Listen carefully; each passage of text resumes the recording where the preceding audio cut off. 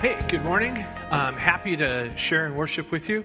As you guys, a lot of you remember, Pastor John got up last week, or if you follow him on social media, you know that John and Lisa's son, Jesse, had brain surgery this week to address some epilepsy, and I can report that as far as they know, the surgery went really well. They were able to do, they were able to take out the parts of the brain that they thought they needed to take out.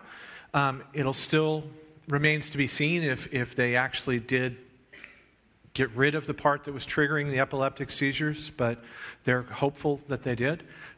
Jesse came through the surgery well. He had a couple of hard days. You know, your brain swells after brain surgery. And so, but when I talked to John late yesterday afternoon, Jesse was on the downside of the pain hill.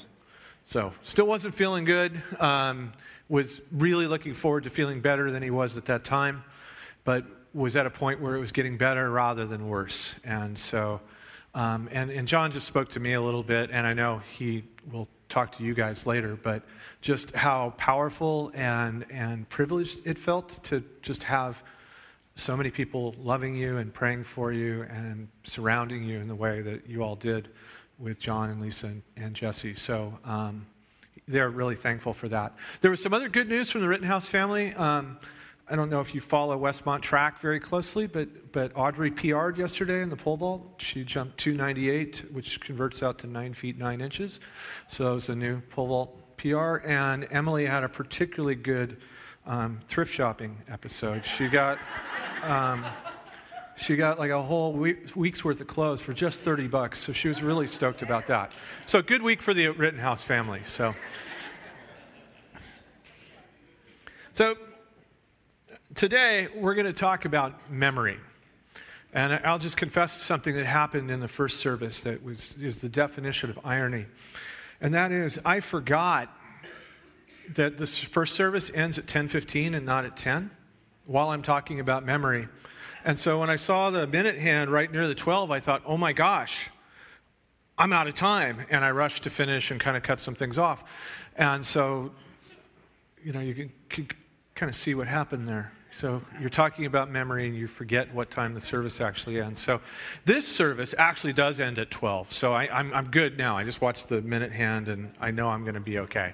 So we'll watch this. But that's what we're talking about today is memory. And so you can tell all of us have some things we remember well and some things we don't. For me, I don't remember what time the services end very well, okay? And there's other things I'm really good at. Some of us were talking about this during the break.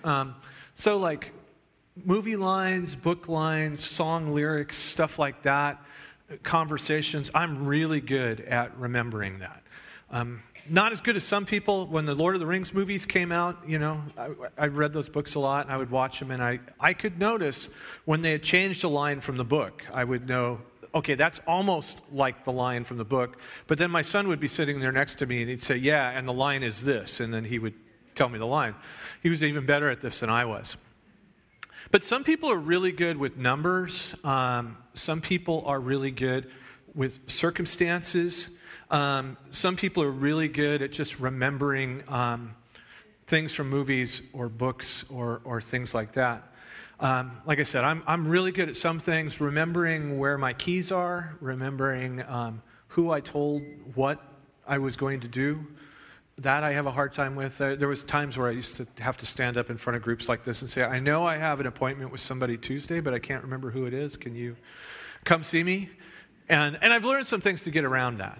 But the thing is that memory is a really fascinating thing. There's parts of it we're really good at, and there's parts of it some of us aren't.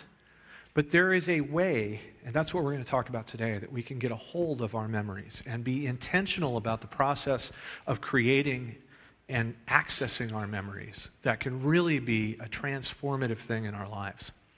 So I'm curious, though, to just give you guys a chance to practice your own memory. Let's see how good some of you guys are at. Now, some people are good at numbers, okay? So here's a 5-number series. Look at this for a minute. I'll give you a few seconds to memorize this sequence, okay? Some of you, it'll help you to say it out loud a little bit. I'm like that when I want to memorize things. I say them, and it helps me. 12, 6, 15, 18, 2. Okay. Guys ready? Now it's going to go away for a bit. Okay. Now. Okay, it's not there. Good. While it's not there, can you do the numbers? Okay. The numbers are?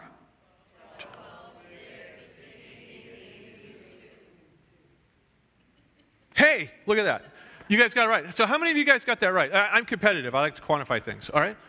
Okay. I wouldn't have got those right. Okay. How many of you, some people remember lines and stuff really well. How many of you recognize this stellar bit of dialogue? Yesterday was Valentine's Day. What is this from? Star Wars. Empire Strikes Back. Empire Strikes Back. Right? Who is it that says the first line, I love you? No. Who says the first line? Princess Leia. Yeah. Not Carrie Fisher, it's Princess Leia that says it. And who says the second line? Han Solo. Han Solo, yeah. Yeah, so Han Solo is about to be locked up into carbonite, and finally Princess Leia just has to express herself just before he goes away. And she says, I love you.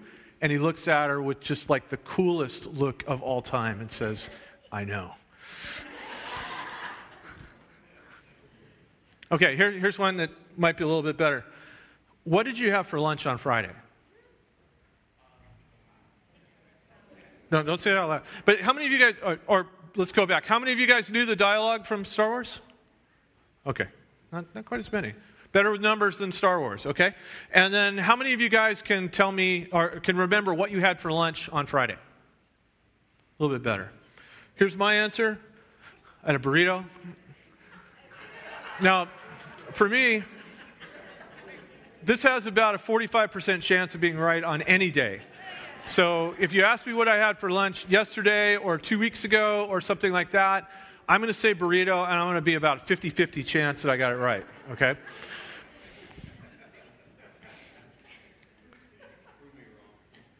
But what do you remember? Memory is a really fascinating thing. Like I said, some of us get something, some of us don't. Tonight we're going to get together for our family, one of our family birthday events. We're going to be celebrating my daughter-in-law's birthday, Wendy's birthday, and my brother's birthday. And when we have these events, I have a brother and a sister. It's really fascinating when the storytelling happens, what we remember. Now, my brother has really clear memories of childhood and is a great storyteller and just tells amazing stories of the kids we grew up with and stuff that happened in high school and things like that.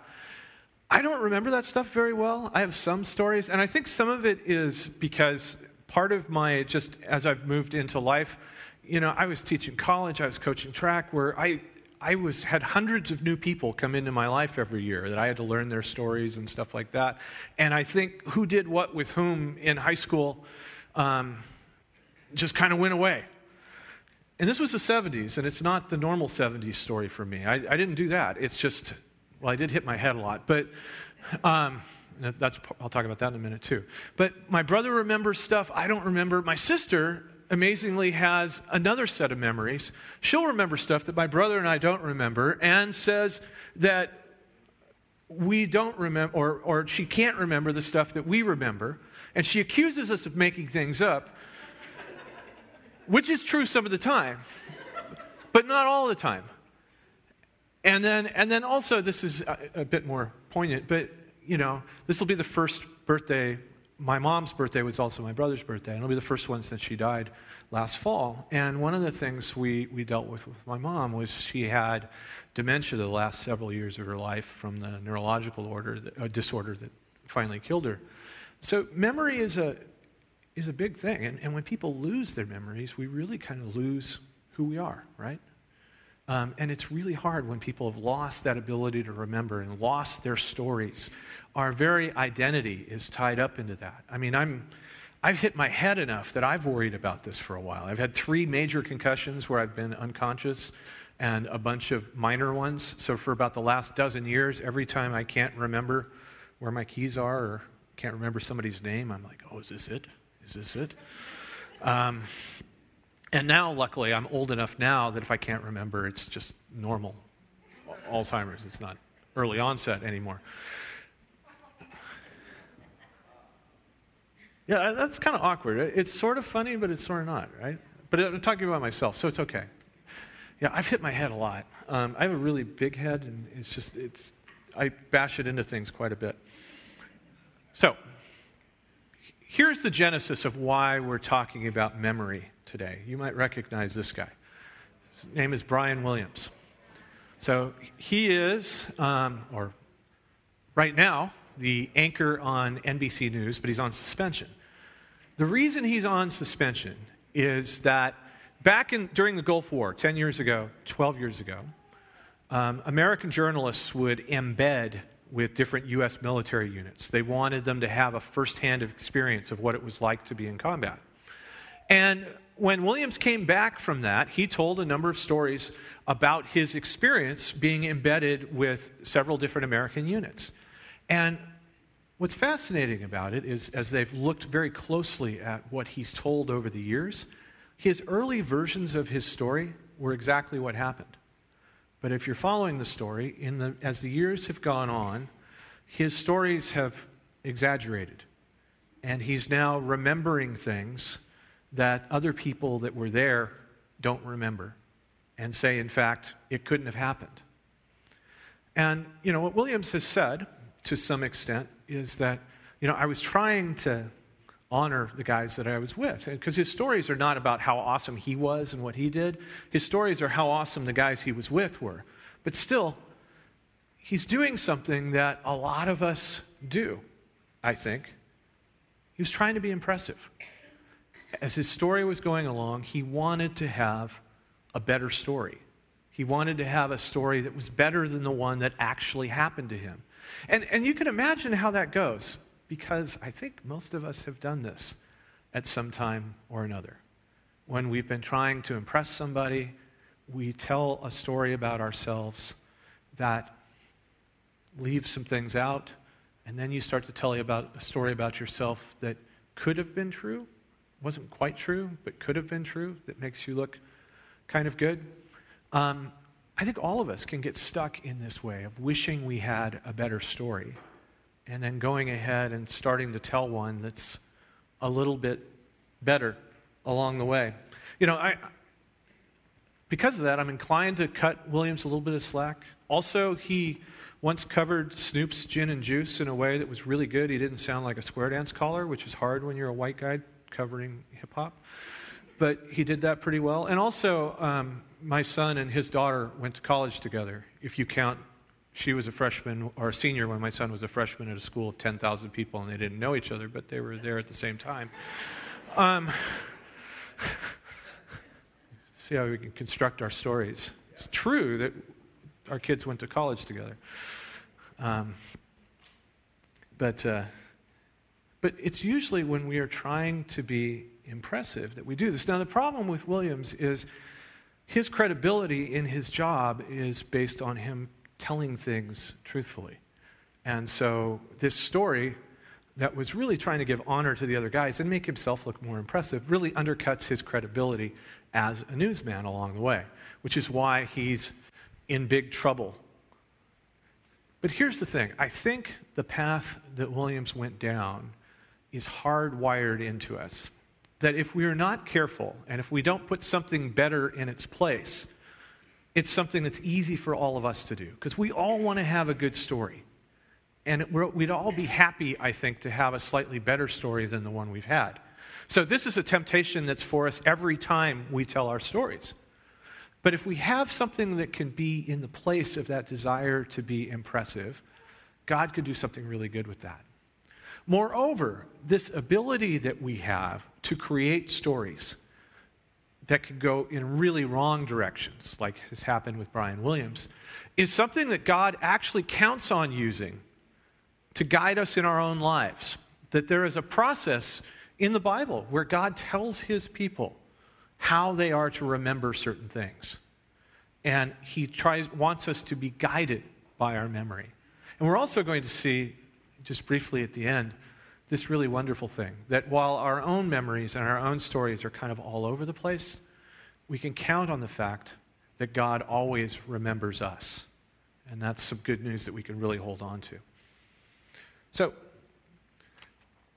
As we think about memory, the first place we get stuck with memory is that we want to be impressive. And so we end up creating stories. But what we really need is to be loved. We want to be impressive. And who doesn't? Who doesn't want to have a better story from your past? If you played sports in high school, that's a notorious place where people inflate their stats. People get better, it's the old line, the older I get, the better I was, that people have. I mean, that just happens over and over again. It's a human thing that people do. We'd all like to have a better story. We'd all like to, if 2 people ask you to the prom over years, that turns into 4 people asking you to the prom. Or if your story is a negative one, it gets worse as you go along. If your dog liked you, you'd like to look back and think that the dog you grew up with liked you even more. I mean, it's just something that we do. We all want to be impressive. But what I think that desire to impress other people is sort of a distorted version of our desire to be loved. And the good news here is if we can just get a hold of how deeply and profoundly God loves us, that need to impress people, that need to create a better story, starts to go away. I want to pick up with a verse I looked at last month in December when I was last up here. This is a passage from Daniel. And you might remember what's going on here is this is being spoken to Daniel, the man that God has raised up to lead his people and speak to him. And the speaker here is the angel of the Lord. He's speaking on God's behalf to Daniel. Daniel's about to do this big thing where he's going to stand up to the Babylonians and lead the people. And he's quite understandably kind of freaked out. But I want you to notice this. Notice what, and it's highlighted up here, notice what the angel says to him. He doesn't say, Daniel, who is a great speaker, you've got this. He doesn't say, Daniel, who I know is courageous. He doesn't say, Daniel, who's done all of these things in the past, and I know you're going to do this. Or, Daniel, I know you're the kind of guy who just doesn't care, and I know you're going to be okay. Instead, the thing that the angel says to Daniel, that's the most profound thing that he can do to help him face a scary, difficult situation, where one, if he needed to be impressive, he's about to talk to the king of Babylon, you kind of want to have your stuff together. He tells him this. He says, Daniel, you are greatly, profoundly loved. And because of that, he says, you're going to be safe. And you can be strong and courageous. And Daniel tells us it worked. When he said this to me, I was strengthened and I said, go ahead and talk to me because my Lord has strengthened me. I can face what I'm going to face next. See, what's behind that desire that Brian Williams had and a lot of us have along the way is we're not quite sure that we, in and who we are right now, is quite enough for the situation. And so we want to have a slightly better story that will fit the situation that much better. But here, because Daniel knew that he was deeply loved, it's like, yeah, I can face this now. So when we think we need to impress people, what that really is a covered up desire to know that we're loved. Now, that phrase that's translated greatly beloved, it's literally in Hebrew, it says it's a man who is coveted or desired. And it's something the translators had a hard time with because it's such a passionate word. But if that's what I want to suggest to you today, is that if we could just get a hold, and even just a little bit, of how profoundly loved we are by God, about how deeply connected we are to God by His love, and how much we can count on that, our need to create our own story, our need to create our own truth starts to go away. Our need to make up stories starts to go away. Because what happens is that love constructs truth. If you really understand how deeply God loves you, not because He has to, because it's His job, but because He wants to. Not because He's required to by the job description of being God. Oh, okay, these people, I don't know, but I got to love them because it's my job. God loves us because He finds us desirable. We may not find our stories all that interesting, but God finds each of us and our stories absolutely fascinating. And He loves them in an incredible way. So if you know you are loved, that creates its own truth. So again, we think we need to be impressive, but what we really need is to be loved. Know that you are. A second reality that I think is helpful here is to understand that memory is constructed. Now, here's what I mean by that. It literally is constructed in our brain. Every time we remember something, when I remember the burrito that I had for lunch on Friday, which is distinct from the burrito I had for lunch yesterday, when I remember that burrito, we imagine our brains are like hard drives or file cabinets, that there's like a little data point that is somewhere in there, that there's like a burrito place in my brain where those things, my burrito memory sits. But actually, our memories are scattered all over the cortex of our brain, and that every time we remember something, we're gathering little disparate bits of data and putting them together in a story. So memory literally is constructed. Now, this means that our memories are very malleable. They've done studies where they can actually convince people that they experience things that they never experienced. Have you guys heard about some of these studies where they'll take people, they'll tell them stories, and people will often, for instance, this is a great example, people will often claim they have memories of when they were 2 years old. They'll remember stuff along the way. And actually, the cerebral cortex of your brain is not developed enough until at least 2.5 for you to actually remember things. But some of you here probably have very distinct memories of being 2, of looking through the bars of your crib or some event that's happened. The reason you have those memories is that those were stories that your family told. And what you're remembering is not looking through the bars, it's that you're remembering the story. And enough people told you, yeah, I can remember you looking through the bars. And the thing is that the way these memories work is you don't remember a little kid, you're not seeing it from their point of view. You remember what it looked like from the inside of the bars, even though it's impossible for you to have remembered that. Memory is a constructed thing. And so because it's a constructed thing, we can use it in a positive sense, or we can use it in a negative sense.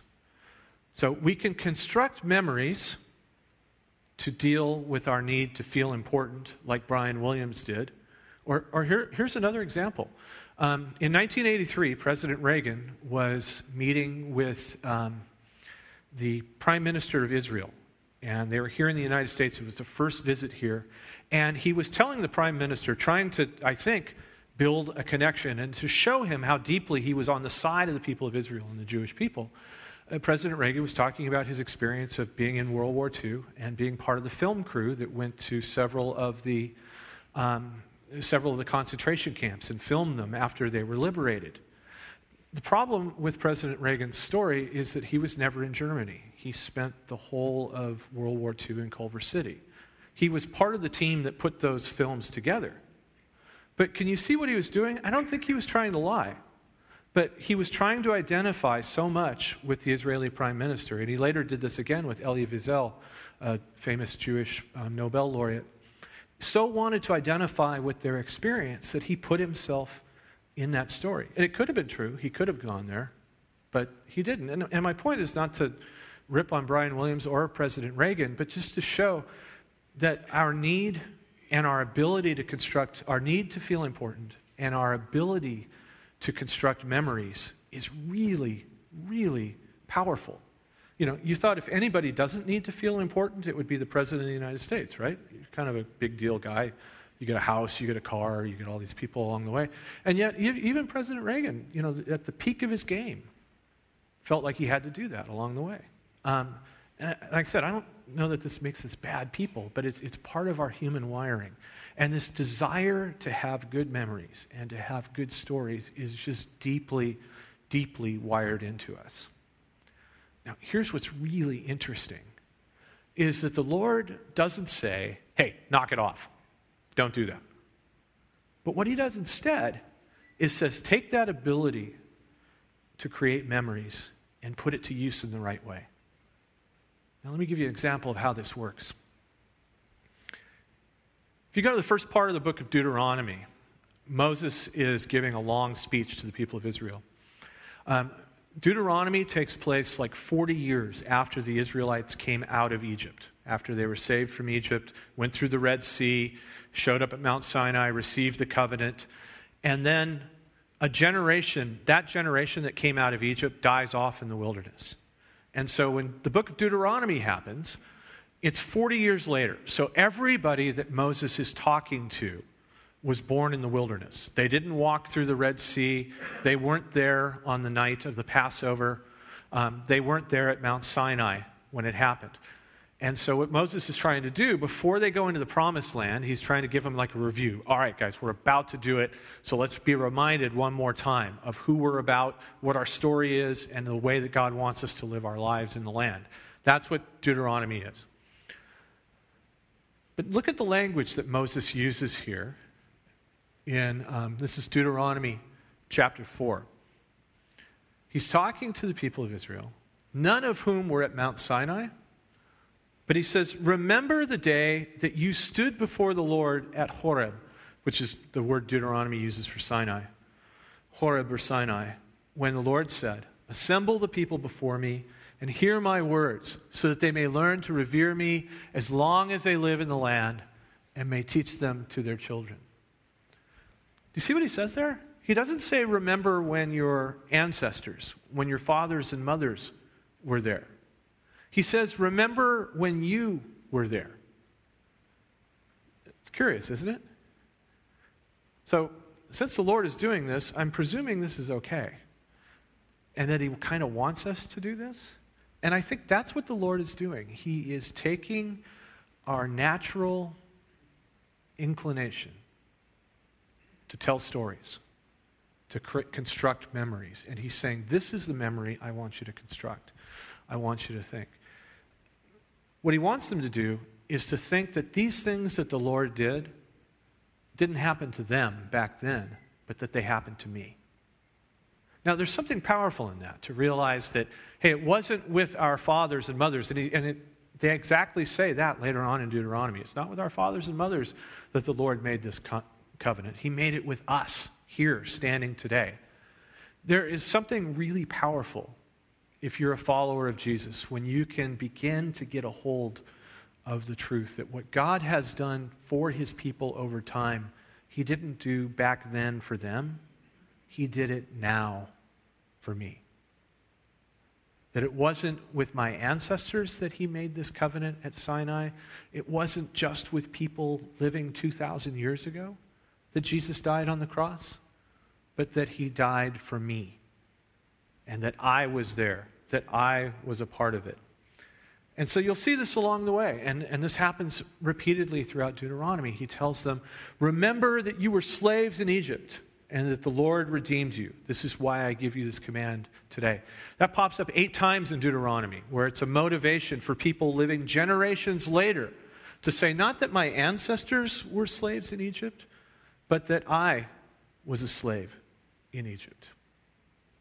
What the Lord is doing is he's taking this really powerful capacity we have for memory and story and putting it to use. Not to empower us to have more impressive stories, but to empower us to see ourselves in the midst of the great drama that God is accomplishing with his people. That this is a story, not the one that you watch, but it's a story that you have been a part of and that you're invited to see yourself as a part of as well. That is part of the good news of what we're doing in Christ, is that God's best work was not done with those people back then, but that it's done with me right now. That I was a slave in Egypt, and God saved me. That I stood at Mount Sinai and made this covenant with the Lord. That I stood at the foot of the cross and watched Jesus give his life for me, and that I was there at the tomb and saw Jesus resurrected. That the Lord wants to give us permission to use our imagination and to use our memory to see ourselves as part of that story. And so what he wants us to see is that since memory is constructed, we should make good memories. And understand, we're not making things up. We're not imagining, when you imagine that you were there at Mount Sinai, that's not the same thing as imagining that you hit 3 home runs to win the game. Or that, you totally could have played in the NFL, but you just decided not to. It's not the same thing. And I hope you can see the difference there. But memory is a conscious process. Now, some of you who've gone through really difficult circumstances and had really difficult experiences, you know how powerful it is when you can begin to get a hold of your memories, when you can begin to tell your own story in a way that helps you rather than hurts you. Memory has the capacity to tear us down, and it also has the capacity to build us up. And what the Lord wants us to do is to use that capacity for memory to build us up, to make good memories along the way. If there's a way to do that, I think there's 3 parts to it.